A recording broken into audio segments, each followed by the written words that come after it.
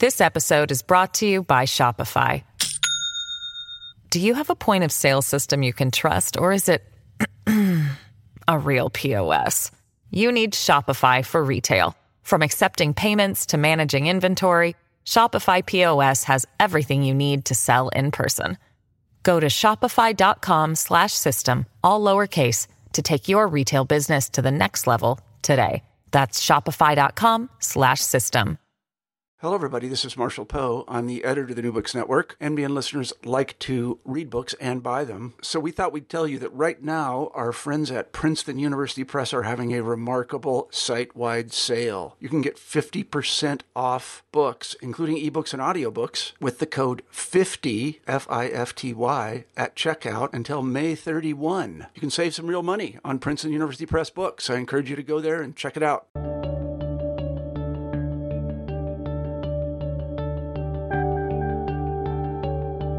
Hello, everyone, and welcome to New Books in History, a channel on the New Books Network. I'm Jana Byers, one of your hosts, and I'm here with Colin Rose from Brock University in St. Catharines, Ontario, to discuss his new book, A Renaissance of Violence, Homicide in Early Modern Italy, out from Cambridge University Press in 2019.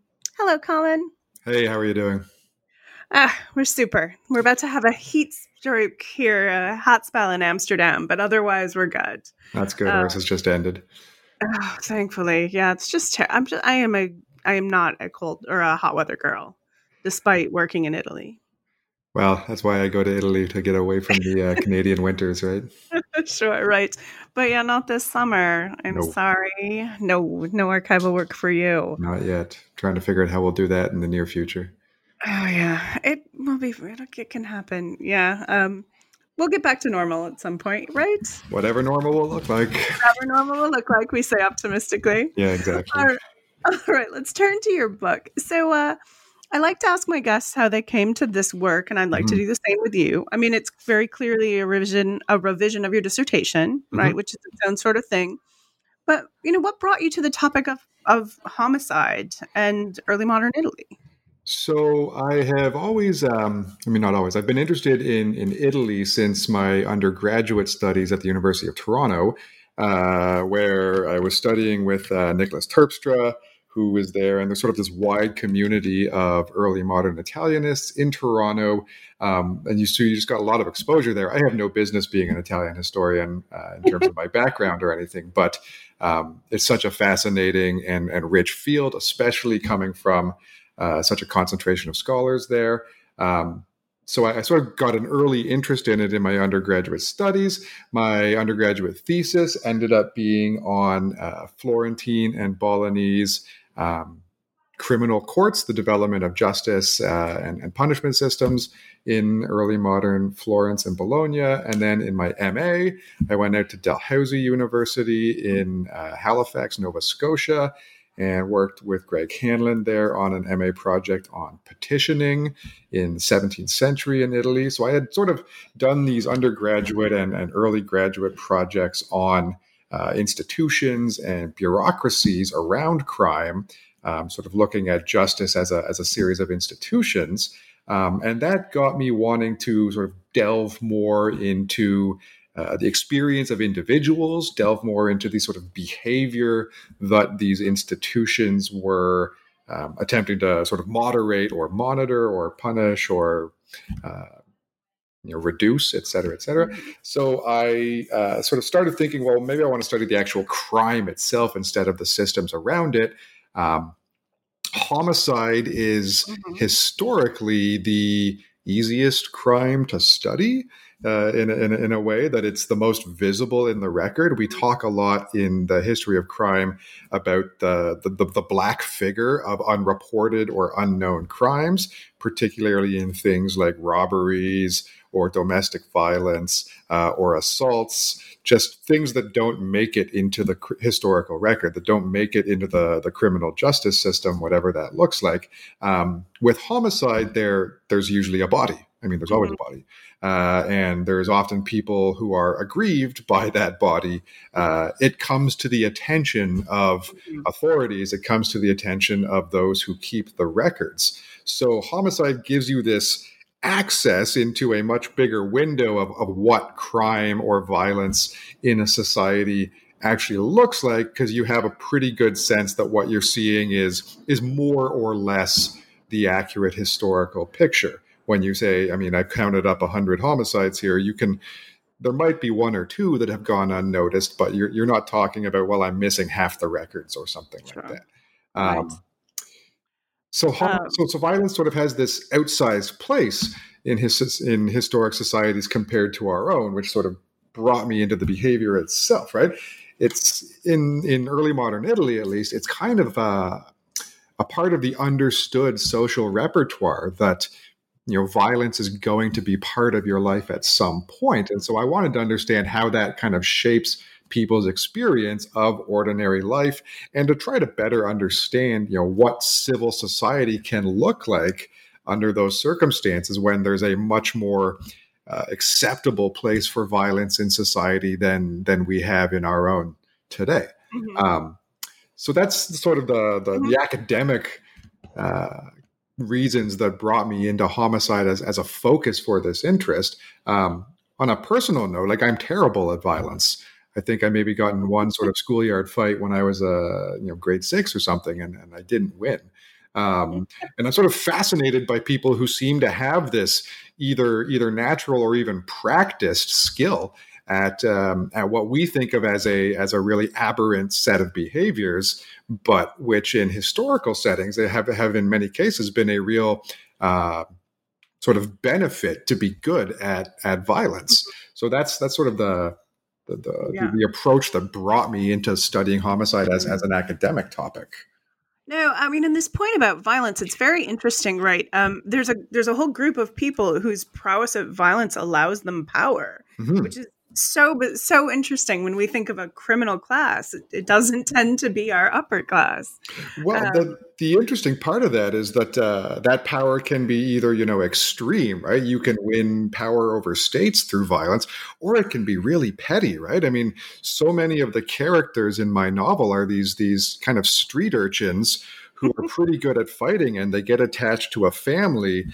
They get attached to an employer who needs someone who's good at violence, mm-hmm. and they get themselves a job, they get themselves a uniform, they get themselves a place to sleep, and they get this very petty social power, but it's more power than they would have had otherwise. Yeah.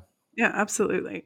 I mean, I suppose we can still see that happening, that last bit anyway. 100%. Yeah. So my other question, though, is why Bologna? Why Bologna? So many of us work in Venice. There's a big group in Florence. Why Bologna? Bologna is not quite as visited as Florence, Venice, Rome by Anglo-American historians, but it's kind of this undiscovered gem, and I might be shooting myself in the foot by giving it away here. It's a wonderful city to work in. It has a vibrant intellectual life with the university there. The archive itself is freely accessible with, 8:30 to 7 p.m. days, Monday to Friday, and then, 8:30 to 1 o'clock on Saturdays. Yeah. 8:30 to 7 p.m. Just a fantastically accessible archive in a way that I've never experienced anywhere else. I mean, this probably will change soon enough with financial crises, et cetera. But it's a fantastic archive to work in, the Archivio di Stato di Bologna. There's also the old papal library, the Archiginnasio there, which has also a wonderful manuscript section. It's a very pleasant city to be an archival historian. And so I was drawn there by both the sort of rich history of the place, but also the working environment. There comes a point when, on a study of homicide as a topic, it could have been done in a variety of cities, right? But Bologna turned out to be probably the best place in Italy to do a kind of long-term archival study of criminal behavior. And it just happened to be that it's also a richly enjoyable city with fantastic food. And so some really wonderful sights to see, situated in, it's easily accessible from the other great parts of Italy. So it's a wonderful place. And while I encourage people to visit there, I would also recommend, if anyone is looking for a city to study in Italy, that Bologna is a wonderful place to do it, but don't overcrowd my archive. Yeah, sure. Yeah, as a Venetian historian, I know what that feels like. Also, let's be reasonable. The best food in Italy, right? Disagreed. Very good food. Very good food. Favorite. But the best food in Italy, and here again, I'm going to give away a secret. The best food in Italy is in Parma and then Modena. I would maybe Ravenna. Okay, I believe it. It's very good. But Trattoria Belle Arte is my favorite pizza in the world. It's unbelievable. When I'm in Bologna, I eat really sleazy. I go to this place called Nicolo's Pizzeria. It's for €6. You get this 18-inch pizza sort of thing, and it's not the classiest place, but it is delicious. Sounds fabulous. I'm usually by myself, right? So I bring my Kindle over to the restaurant and eat a huge pizza, and then stagger home to fall asleep. Sounds brilliant. Oh, okay. We're getting a little off topic, but I'll talk about Bolognese food for as long as I can. Forever. And we're possibly trying to convince people to study early modern Italy, which is a field that's not getting the love it used to. Well, you see sadly. The lasagna in the records still. So every now and then I've seen a homicide case that starts with the poison lasagna or the incorrectly made lasagna. I have seen this. I found a witchcraft trial. A woman put something in her lasagna to try to get her lover to stay with her. It happens. Yeah. He and I'm quoting here, threw the lasagna out the window and she out of his house. Ouch. It was rough. All right. So your historiography reads as well as these things possibly can. It was actually quite enjoyable, and you situate your work. I cut about 30 pages of it. The best. It's definitely necessary and often an evil, but you did a great job situating your work in the intersection of some very specific discussions and then some broader questions about the flow of Western civilization. So I just would like to know what you think your greatest contribution to our field is. What do you think you do here? I think what I do is I've tried to use some long-term reliable evidence to mount a challenge to what has become the sort of dominant way of thinking about European violence, at least, which is that civilizing process theory that I spend a lot of time on in the book. It's really over the past, 25, 30 years, even closer to 40 years, largely through the work of Peter Spierenberg, and people who have been influenced by his work, it's become very much a dominant way of thinking about at least European patterns of not just violence, but state and social development. It has focused our attention on long-term processes and on sort of collections of large-scale numerical, quantitative evidence without necessarily drawing us into the qualitative sort of momentary episodes that I think really make my study sort of a rich challenge to that. What I've tried to do in this book is say, look, this long-term process is great, and it's probably true. If we look at the numbers that over the past 500 years, there are fewer homicides now than there were in 1500. But by no means is that a sure thing.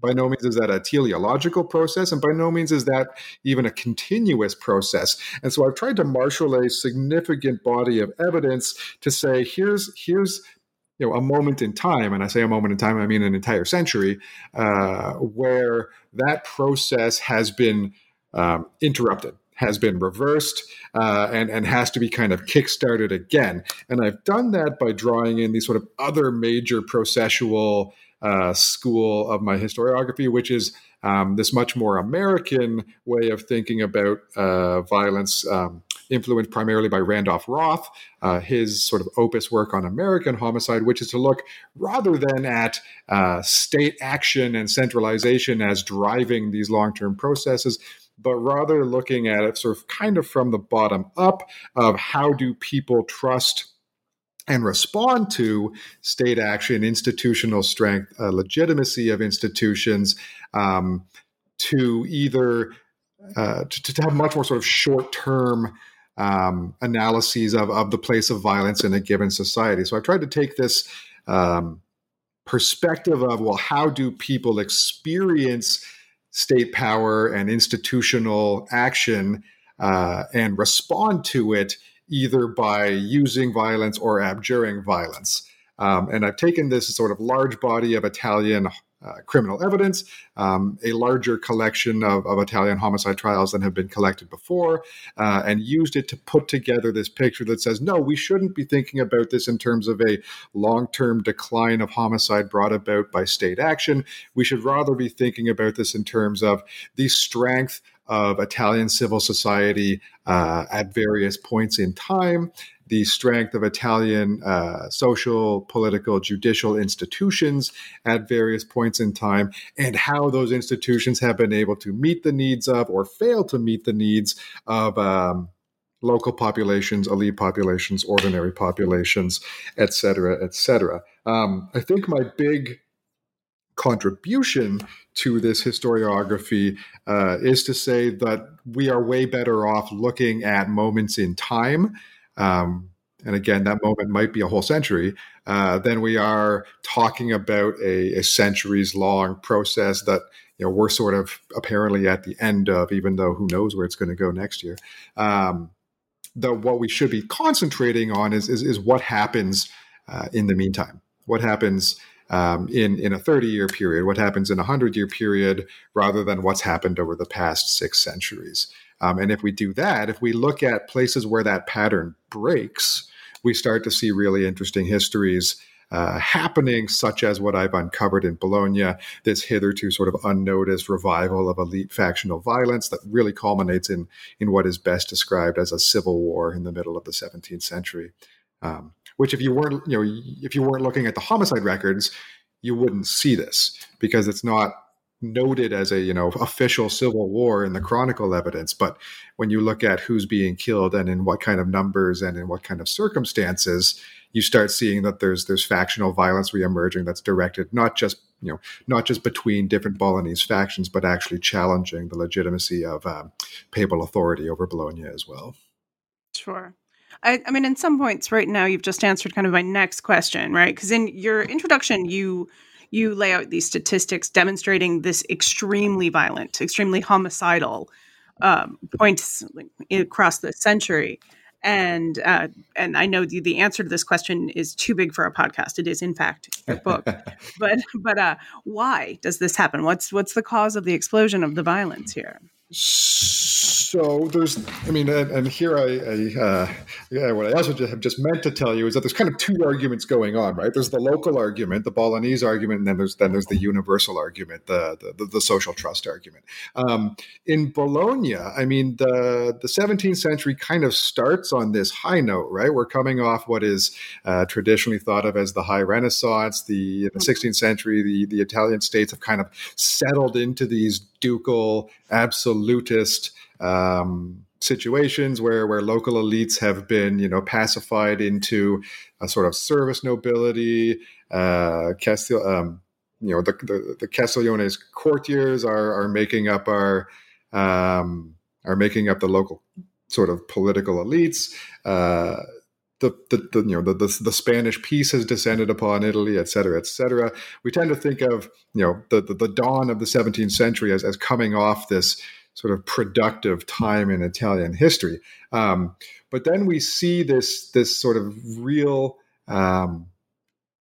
decline in the fortunes of North Italy, at least in the 1610s and 20s. There's a series of poor harvests. Related in part to sort of the ongoing issues of climate change in what's known as the Little Ice Age. So food insecurity is a real problem. The participation of Italy in this much broader global economy, a sort of European and global economy, has sort of really damaged local industries, in particular the traditional textile industry, which is very important in Bologna in the late medieval and early modern period. So there's economic crises as well as food insecurity. In the 1620s, the 30 Years' War comes to Italy. There are Spanish and French and German armies kind of roaming through the Lombard Plain and the Po Valley. There are a couple battles fought in North Italy in the late 1620s. So you have all these soldiers around. And then in 1630, this all kind of comes to a head when there's a serious episode of bubonic plague. And this particular episode of bubonic plague for North Italy is probably the very worst one of the 8 centuries in which bubonic plague sort of roams across Europe. In places like, in Venice, approximately half of the population dies. In Parma, about half of the population dies. In Padua, I think it might be 60% of the population. I don't have the numbers offhand in front of me, but it's these massive mortality numbers. Right, yeah. Just empty house after empty house. Exactly. Left, yeah. And Bologna gets off comparatively easy with a mere, 25% of the population succumbing to the plague. And that's both in the rural and urban context. And this kind of brings everything to a head because this is not Northern Italy's first experience with plague, right? I mean, they've been dealing with it for 300 years, and they think that they know how to deal with plague, right? They have a well-oiled machine of quarantine. They lock the gates against commercial goods coming from different cities, against livestock being transported in and out from the countryside into the city. They try and these cities have walls, so theoretically they are closable, and they try to ward off plague through this set of protocols that have been developed over time, closing off the city. They have health magistracies who go around the city inspecting people's domiciles, looking for cesspools, filthy wells, all the sort of warning signs that, according to their understanding of disease theory, would warn them against outbreaks of plague. And they put this fairly harsh regime in place of quarantine, of curfew, shutting the city down, of a lockdown, of encouraging physical distancing, to try and bring this plague under control. And despite locking in Bologna, the curfew is a 24-hour curfew on women. They're supposed to stay inside all day long. It's a severe restriction on what kinds of economic activities can be performed in the marketplace. The butcher's district is cleared out. All of these, sort of vital economic lifelines in the city are severely curtailed. People chafe against it. Obviously, people break curfew. People break quarantine. People fake the sort of they call them fede di sanità, the health guarantee, right? The little card you carry around that says, I don't have plague, or at least I didn't have plague when I left my city. People fake those. That there's all these ways that people get around these things. And despite all the measures put in place by this state, 25% of the local population dies in Bologna. 50% of the local population dies in Venice, et cetera, right? So there's this kind of crashing realization that these states can't actually help us. The institutions who have seized a great deal of power in this moment, who have locked us in our homes for months at a time, have not prevented the deaths of thousands. So why are we trusting in these institutions to keep us safe? Why are we maintaining civil society on their terms? So we have this disappearance of trust in the legitimacy of political and social institutions. At the same time, as that population, has this traumatic decrease in numbers, there's a sort of socioeconomic reckoning that happens, as we've seen in other places and times following severe plagues, right? That the have-nots say, well, being rich didn't prevent the haves from dying. Like, what is the basis for these socioeconomic hierarchies that under which I am a have-not? And why shouldn't I be scrambling in the wake of this to try to get my hands on some more resources, some more land, trying to improve my station in the wake of this plague? So we see this kind of world turned upside down situation in which people kind of retreat into their kin groups. They retreat into self-help.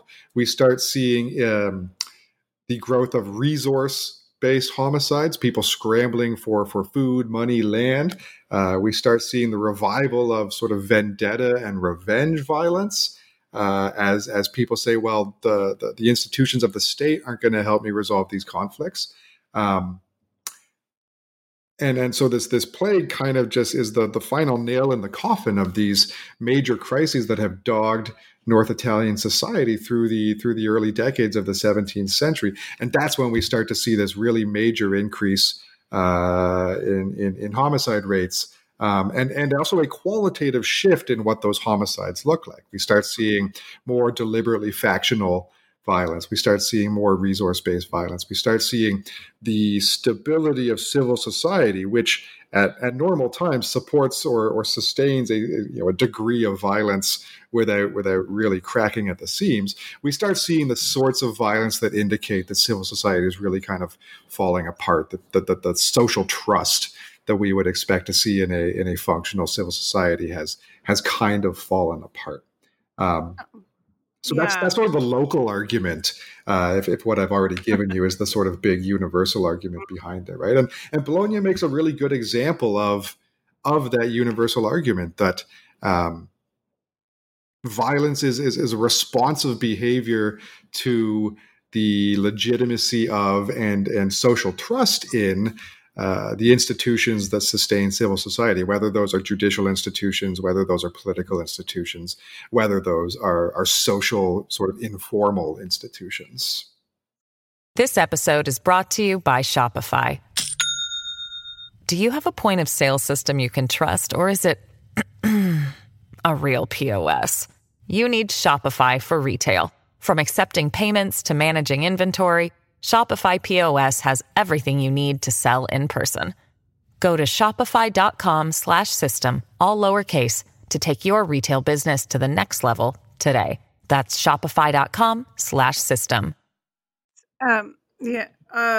It's interesting that you're able to make these really kind of sweeping points with your sources, which are really atomized. And I think this might be a good time to talk about how you get there. How do you get to these points? Tell me about your primary sources. And for our listeners who haven't spent time in the archives, tell them a little bit what you're looking at, like how you come about this. Tell them how we do our craft. So that's a good question. That's a very good question. So the bulk of what I do as a historian, at least for this project, the bulk of what I did was read historical murder trials.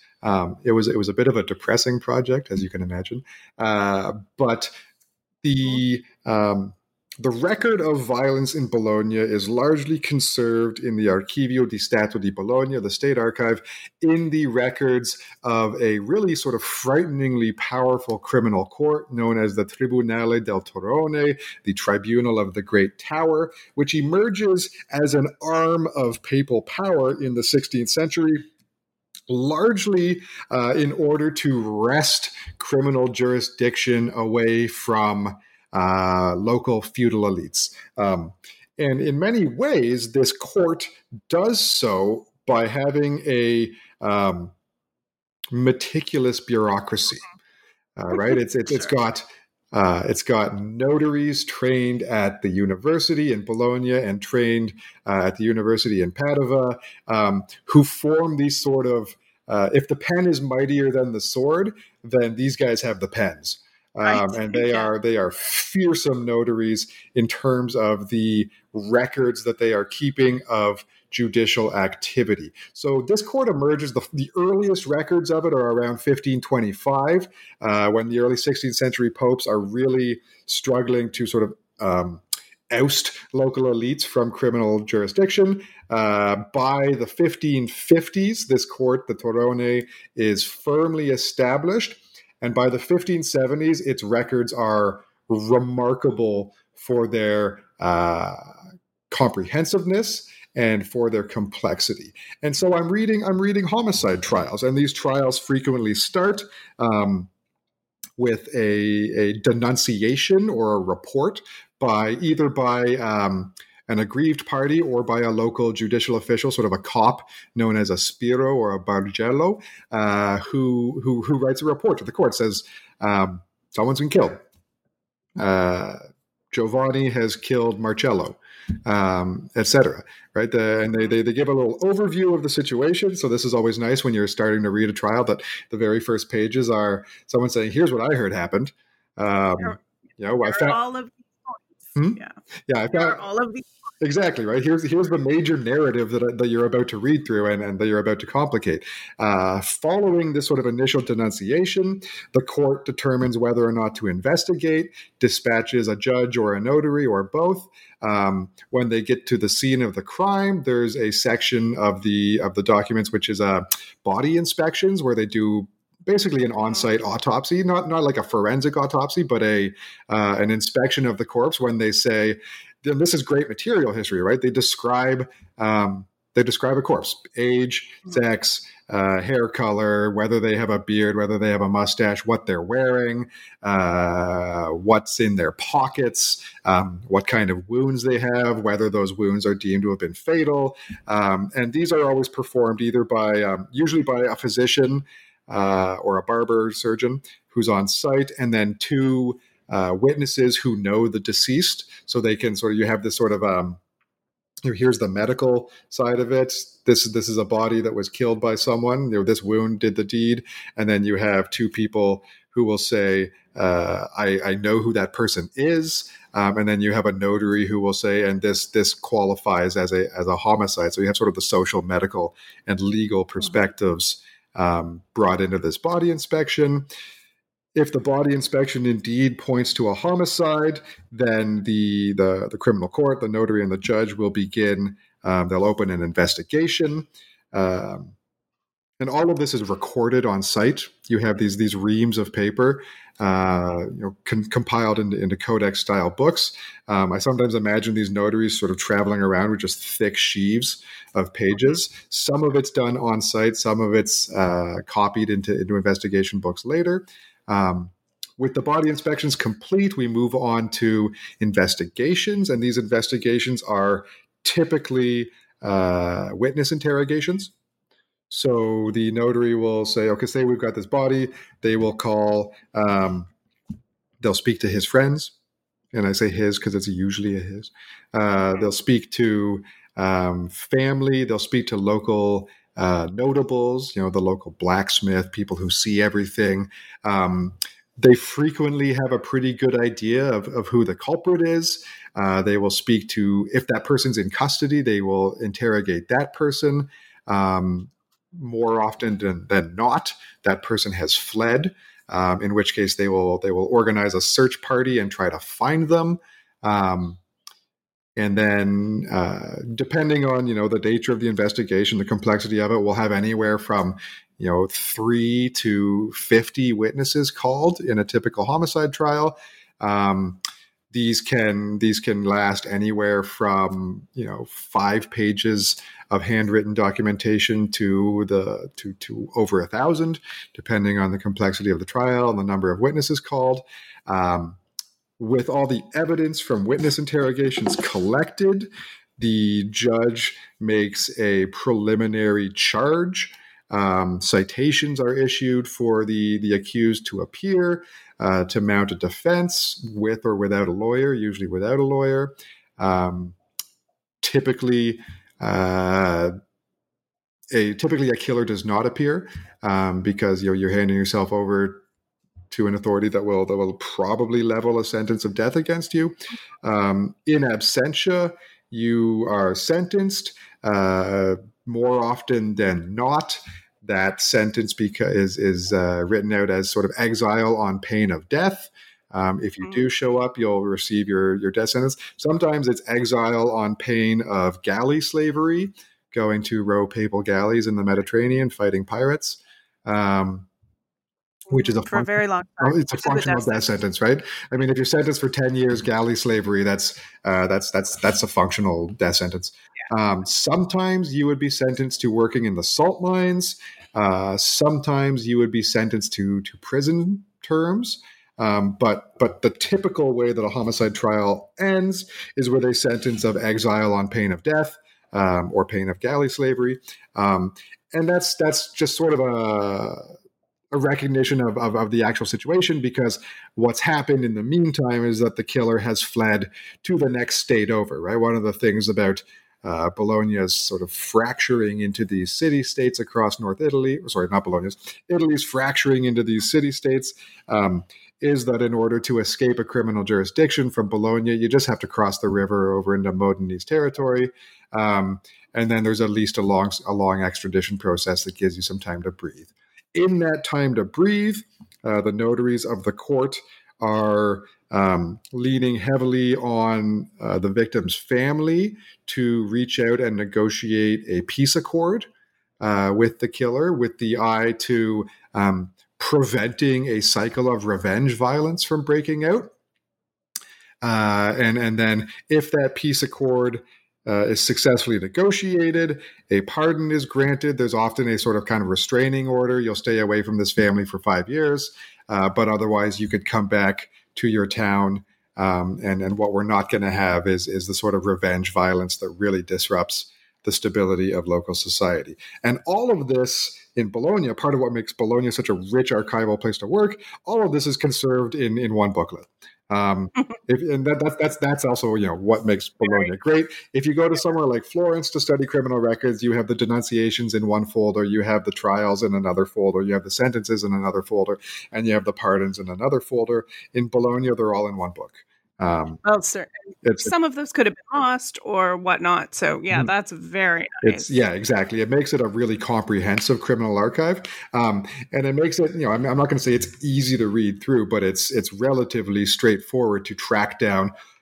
I mean, I ended up with something like 700 odd trials. When you're trying to vacuum up that amount of data, having it easily accessible and comprehensively organized is really important. Right. It's kind of, my primary sources are these sort of booklets of handwritten, the bulk of the material is witness interrogations. And for our listeners, I'll give you a sense of what this actually looks like, because you get a real sense of how hard the notaries behind the system actually work. Sometimes you'll have 15 witnesses interviewed in a day. Mm-hmm. And, the day will start on a fresh page in the booklet, and our notary has this sort of very neat, sort of notarial hand. His ink is running smoothly, his quill is sharp, and the questioning begins. And the questions are often very formulaic. A judge or a notary is asking, okay, tell us your name, who are you, how do you know the victim, can you tell us what happened? And then follow-up questions. If someone says, well, I saw, I know that Giovanni killed Marcello. Okay, well, why did he do it? They were arguing over, who's the boundaries of their fields. Okay, do you know how long those boundaries have been established, et cetera, et cetera? We have these sort of series of questions that lead into follow-up questions, as an interrogation generally would. And so maybe each witness takes up 3 pages. You've got 15 pages or 15 witnesses in a day, maybe. By the end of the day, the poor notary's hand, you can just see the cramps in his handwriting, right? It's just become this kind of chicken scratch. His quill is dull. The ink is sort of all over the place. It becomes much less legible. And these witness interrogations are a fantastic insight into daily life of ordinary people, because often what they're doing is they're telling stories.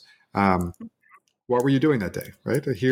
How do you know this happened? Well, I was on my way to visit my sister-in-law. We were going to make the pasta for that week, for the feast day coming up, et cetera, et cetera. Or I was off to the fields to look after the beasts because, that's my job, et cetera, et cetera. I was working on a roof repairing thatch. And when I saw this, you get these very mundane, ordinary stories, which are interrupted by acts of fatal violence. So all of this is written down, about as close to word for word as you can imagine. So these notaries are working fearsomely hard. And there's always this ongoing question of, well, can you trust the notary? Can you actually sort of expect that what you're reading is an accurate reflection of what's being said here. And then when you read these, when you read the mundanity of much of this testimony, you sort of say, yeah, they're writing down what they're being told. And why would well, I think there are other little clues as well, just to how handy they are, how careful they are. I've found cases where they bring someone in and they're like, "So, do you know why you're here today?" And they say, "No, I do not know, and I cannot imagine." Exactly. And immagino. non posso immaginare. Yeah. And then, there's the Inquisitor starts asking them questions, and then they realize that they have the wrong guy. They've got like Piero who lives in this calle, and they wanted Piero who lives over on the other calle. Yeah. Oh, sorry, we'll let you go. And that's still in the record, which is, further to your point that this is really, you're getting a blow by blow. And I think that it's really important, though, to point out, I think when people imagine, just like what early modern justice looks like, it's big and it's epic and it's exciting. And what it is, in fact, is fearsome bureaucracy. 100%. You get these, there are armies. These merciless pedants. Merciless pens and armies of bureaucrats and pounds of paper that are actually what controls or mandates or, how you negotiate. When you see the shelves, right? When you go into the back room of the archive and you see it's kilometers of shelves, right? When you stack up all of the records of even it. So I think it's in a year of criminal records in Bologna. There's anywhere between, let's see, the biggest year I think I had 300 case books, each about 300 folios. Right? There's just a massive amount of paperwork that is generated by this meticulous, incredibly annoying bureaucracy. Right? These notaries must be just the least fun in the world. Seriously. And it's boring work too, right? I mean, they're sort of writing, and then they have these breaks, right? And what do they do in their break time? They draw cartoons, sure. Right? They color in the margins. They draw funny little pictures, or they write little poems, or in their spare time they write magic charms or something, exactly, which they might get in trouble later. So it seems unbearable. But then when you think about what their other options are, maybe it's all right. But as a historian, right? I mean, this is why people study Italy. Is that this notarial culture is so embedded into statehood in the Italian cities that they're just brutal record keepers. just records of every little thing, every word said, every dollar or every scudo passed over, just every little thing. Yeah, the sounds that are included in the interrogation. It's really interesting. Oh yeah. Well, the other part I should add about what these sources look like is that they reflect real actions, right? And so the notaries they're writing down not just the responses to questions, but also the behaviors of the people, right? And so you have to also the elephant in the room of these records is torture, right? That not just torture of accused, but torture of witnesses who have nothing to do with it really. If the court doesn't think that they trust a witness, they can apply torture there. There's a growing discomfort with that in the early modern period. A lot of jurists recognize that torture isn't really effective at accessing truth, but the notaries are still there writing it down, right? And probably the hardest thing I ever read in the archive was just a 3-page transcription of screams. Oh God! It was awful, right? Yeah, Mother Mary, please make this stop! Help, Jesus, help! Right? It just and the notary sitting there doing recording, keeping an accurate record of this torture transcript that was just screams. So that's the, when we're talking about how great these records are, we also have to recognize that this is a brutal system too. Absolutely. Not probably as bad as most people think. No. There is due process. And the torture is ordinary. We're not talking about burning people's feet and stuff like that. It's a bureaucratic kind of torture. For listeners not familiar with early modern torture, it's very standard. It's called the strappado in North Italy, and it's a rope torture where they tie your hands behind your back. They attach a rope on a pulley to that hand tie, and they lift you off the ground. It dislocates your shoulders. It doesn't do any permanent damage, which is the sort of legal standard of acceptable torture. That you will heal from it.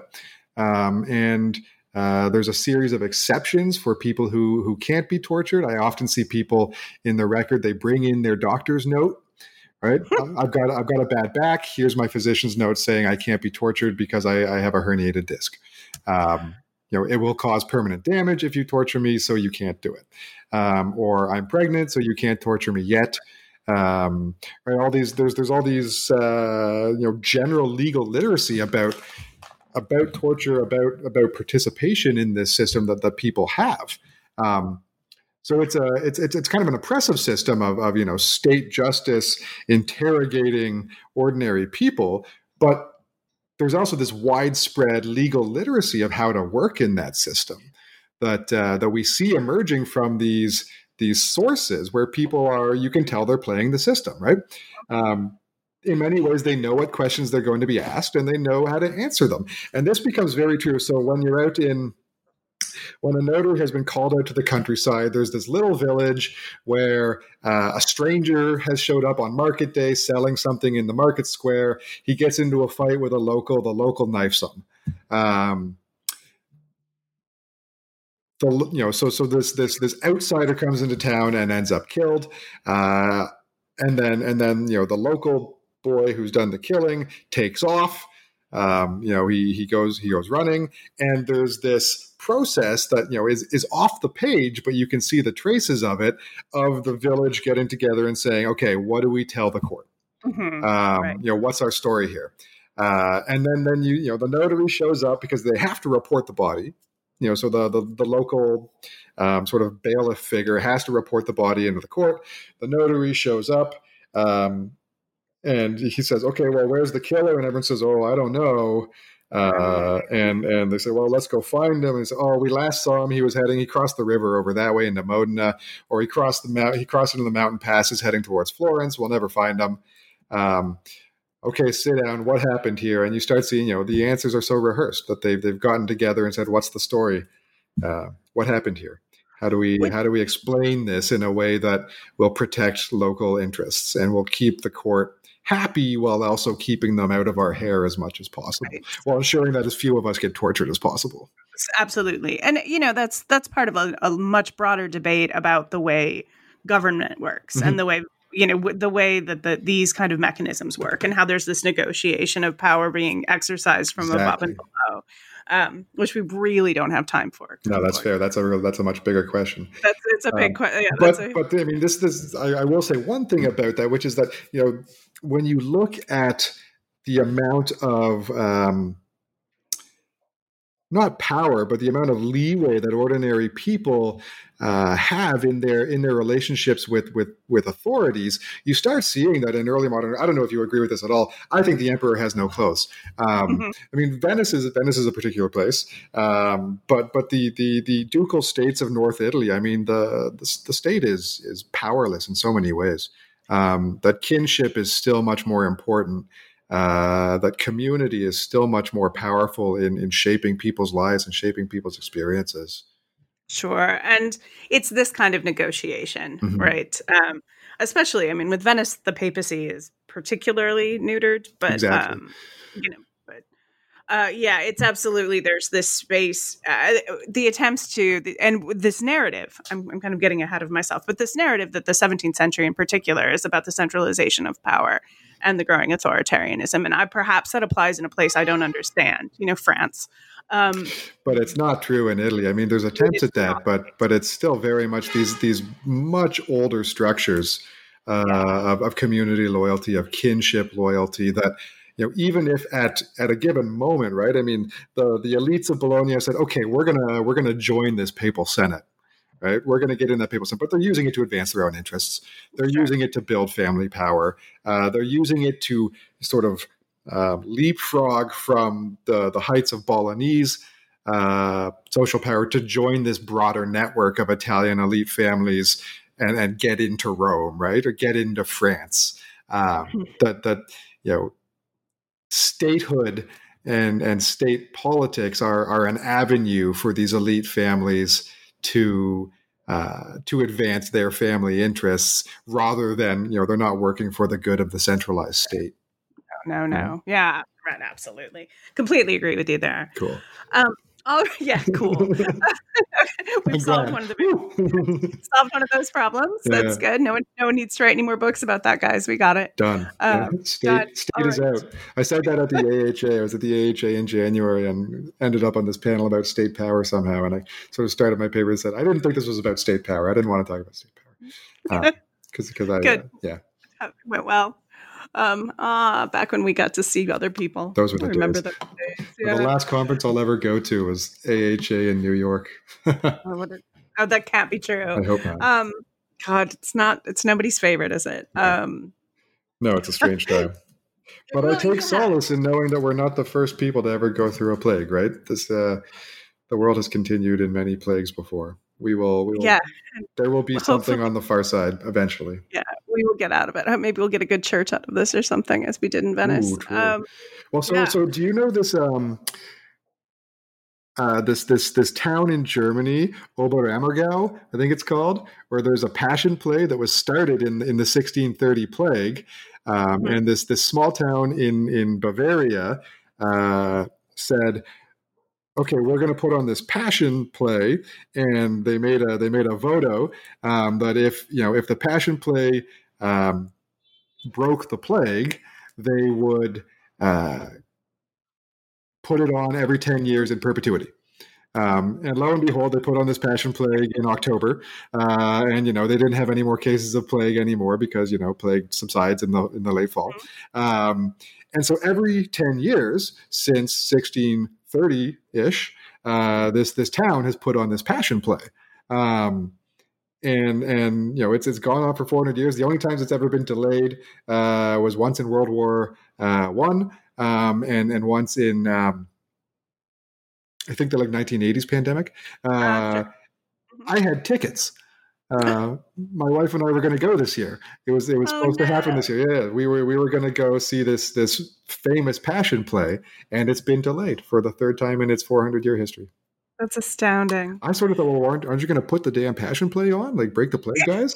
Seriously, can we get some help here? So I hope that they'd at least performed it, in private for the town. I hope so as well. Yeah. Which really connects us to kind of, I like that moment to connect us to this our broader history that we're part of. Okay. We have inadvertently kind of talked about most of the things I wanted to talk to in this very far ranging discussion. So I think we should just, and in the interest of our listeners' time, we should kind of wrap this up. Okay. You know what? One of the things that you say, like the plague. Let's talk about the plague in the middle of this, right? Mm-hmm. Actually, that you kind of point out that the plague destabilizes, and physically, metaphorically, the plague destabilizes, and then the violence, the homicide that comes as a response, reestablishes. No. Okay, no. Okay. Sorry, that's not really what I. No. Oh, I hope I didn't say that. No. Well, what I mean is that it was reaching. So that's one of my questions. The violence that comes after kind of forces the reestablishment. Okay. Right. That there's this, and if you look at this, might be a particularly Bolognese process as well. That because of its extremely fractious factional elite history that the elites of Bologna have for since the founding of the communes have been notoriously violent in their politics.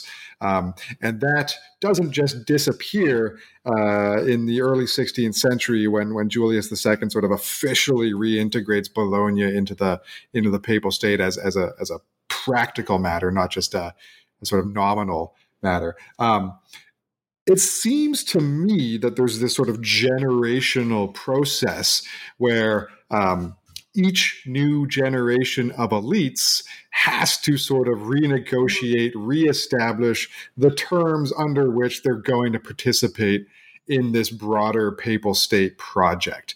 And so you see kind of almost every 30 years, looking at Bolognese history, you see this kind of crumbling and then a reestablishment, right? You see sort of Senate participation falls off, and then the Pope offers, I'll give a whole bunch of land grants in the 1560s to various families that were previously oligarchic supporters.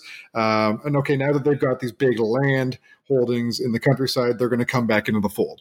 And there's these sort of back and forths kind of every generation where the Bolognese elites say, okay, we're gonna be a part of this papal state project. And the fallout after the 1630 plague is another of those moments. And it takes a long time because the 1630 plague, and here I'm going to get, this is something I try not to get into too much in the book because I'm not like 100% sure that I have the evidence for this. But what I see happening, the 1630 plague is one of the, there's two kinds of plagues, right? There's the one that kills the adult generation, kills the healthy adult generation, and then there's one that kills the old and the young.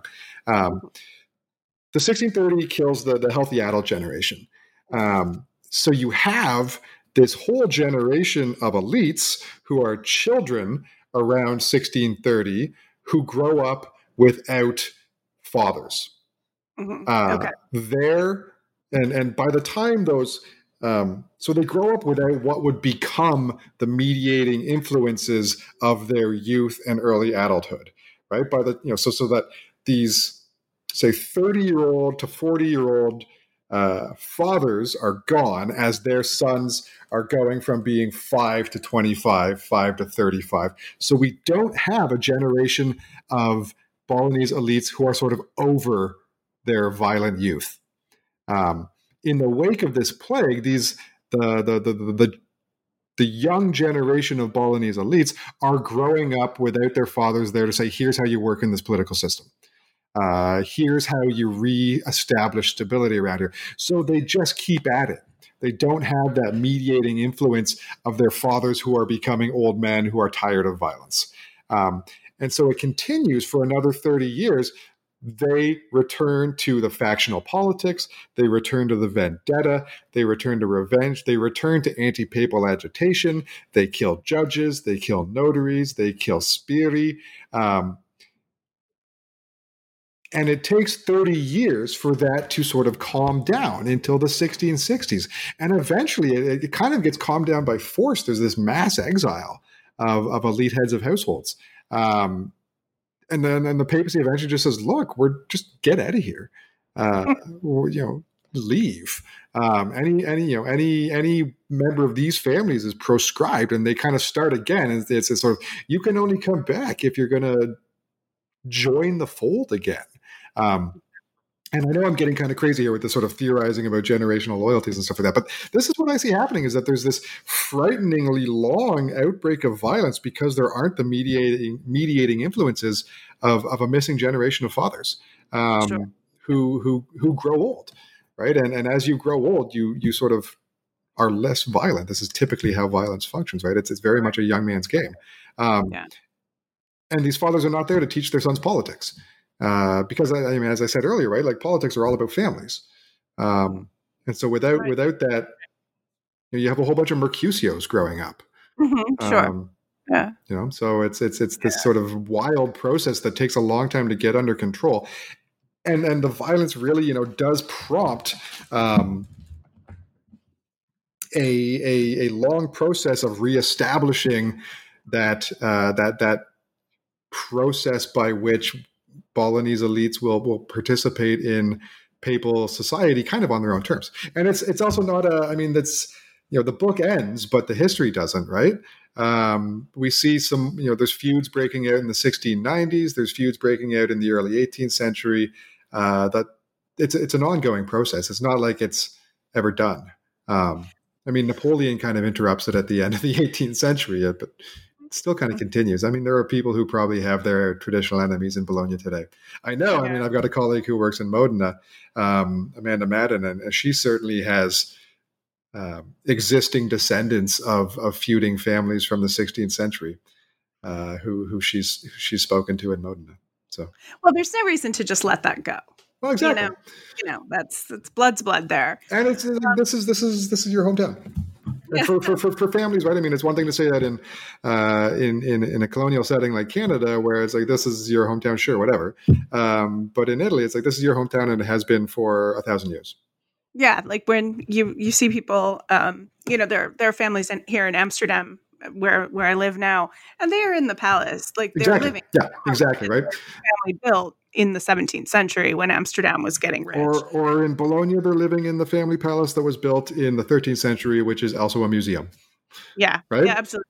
And God knows Florence, right? I just read some statistic about what percentage of Florentine wealth is. Oh yeah, I remember that study drawn out of the Catasto, right, where you see the families like Ferragamo and you're like, wow, yeah, Prada, all these names dating back to the 15th century, right? Goodness, mm-hmm. Yeah. All right, and that probably, this is the way you conclude the book is with the discussion of from the immediate post 1630 years to the 1660s, and I think we can. I think we've gotten to that at least enough. And if not, my hope is that this is tantalizing, because I think this is a book that's really enjoyable to read. Thank you very much. My hope is that this conversation won't sate our listeners, but will instead encourage them to read more. But so what's next for you? Or is it still homicide? No. One thing I haven't actually got into at all is that I have a whole other side to me as a historian, which is not just a criminal archive rat, but I'm also a digital historian. My official job title is Assistant Professor of European and Digital History. And so I have for many years, I've had these two separate projects. I had the Homicide Project, and then I had a historical GIS project, which I'm sort of the co-director with Nick Terpstra, called the DECIMA, the Digitally Encoded Census Information and Mapping Archive, which is a historical GIS of 16th century Florence, where we have taken a series of censuses from the 16th and early 17th century in Florence and mapped them onto contemporary map images, as well as sort of a Google Maps interface. You can Google it. It's DECIMA, DECIMA. And I've now my next project is a project integrating the sort of social historical GIS and the violence studies. I'm doing a project coming up it's called Mapping the Crimescape of Early Modern Florence, or maybe Mapping the Crimescape of Renaissance Florence, because that sells books. Yeah, it does. And what I'm doing is I'm going to get into the criminal records of 16th century Florence, and I'm going to look for locational clues, and I'm going to try to map out the activities of a police state.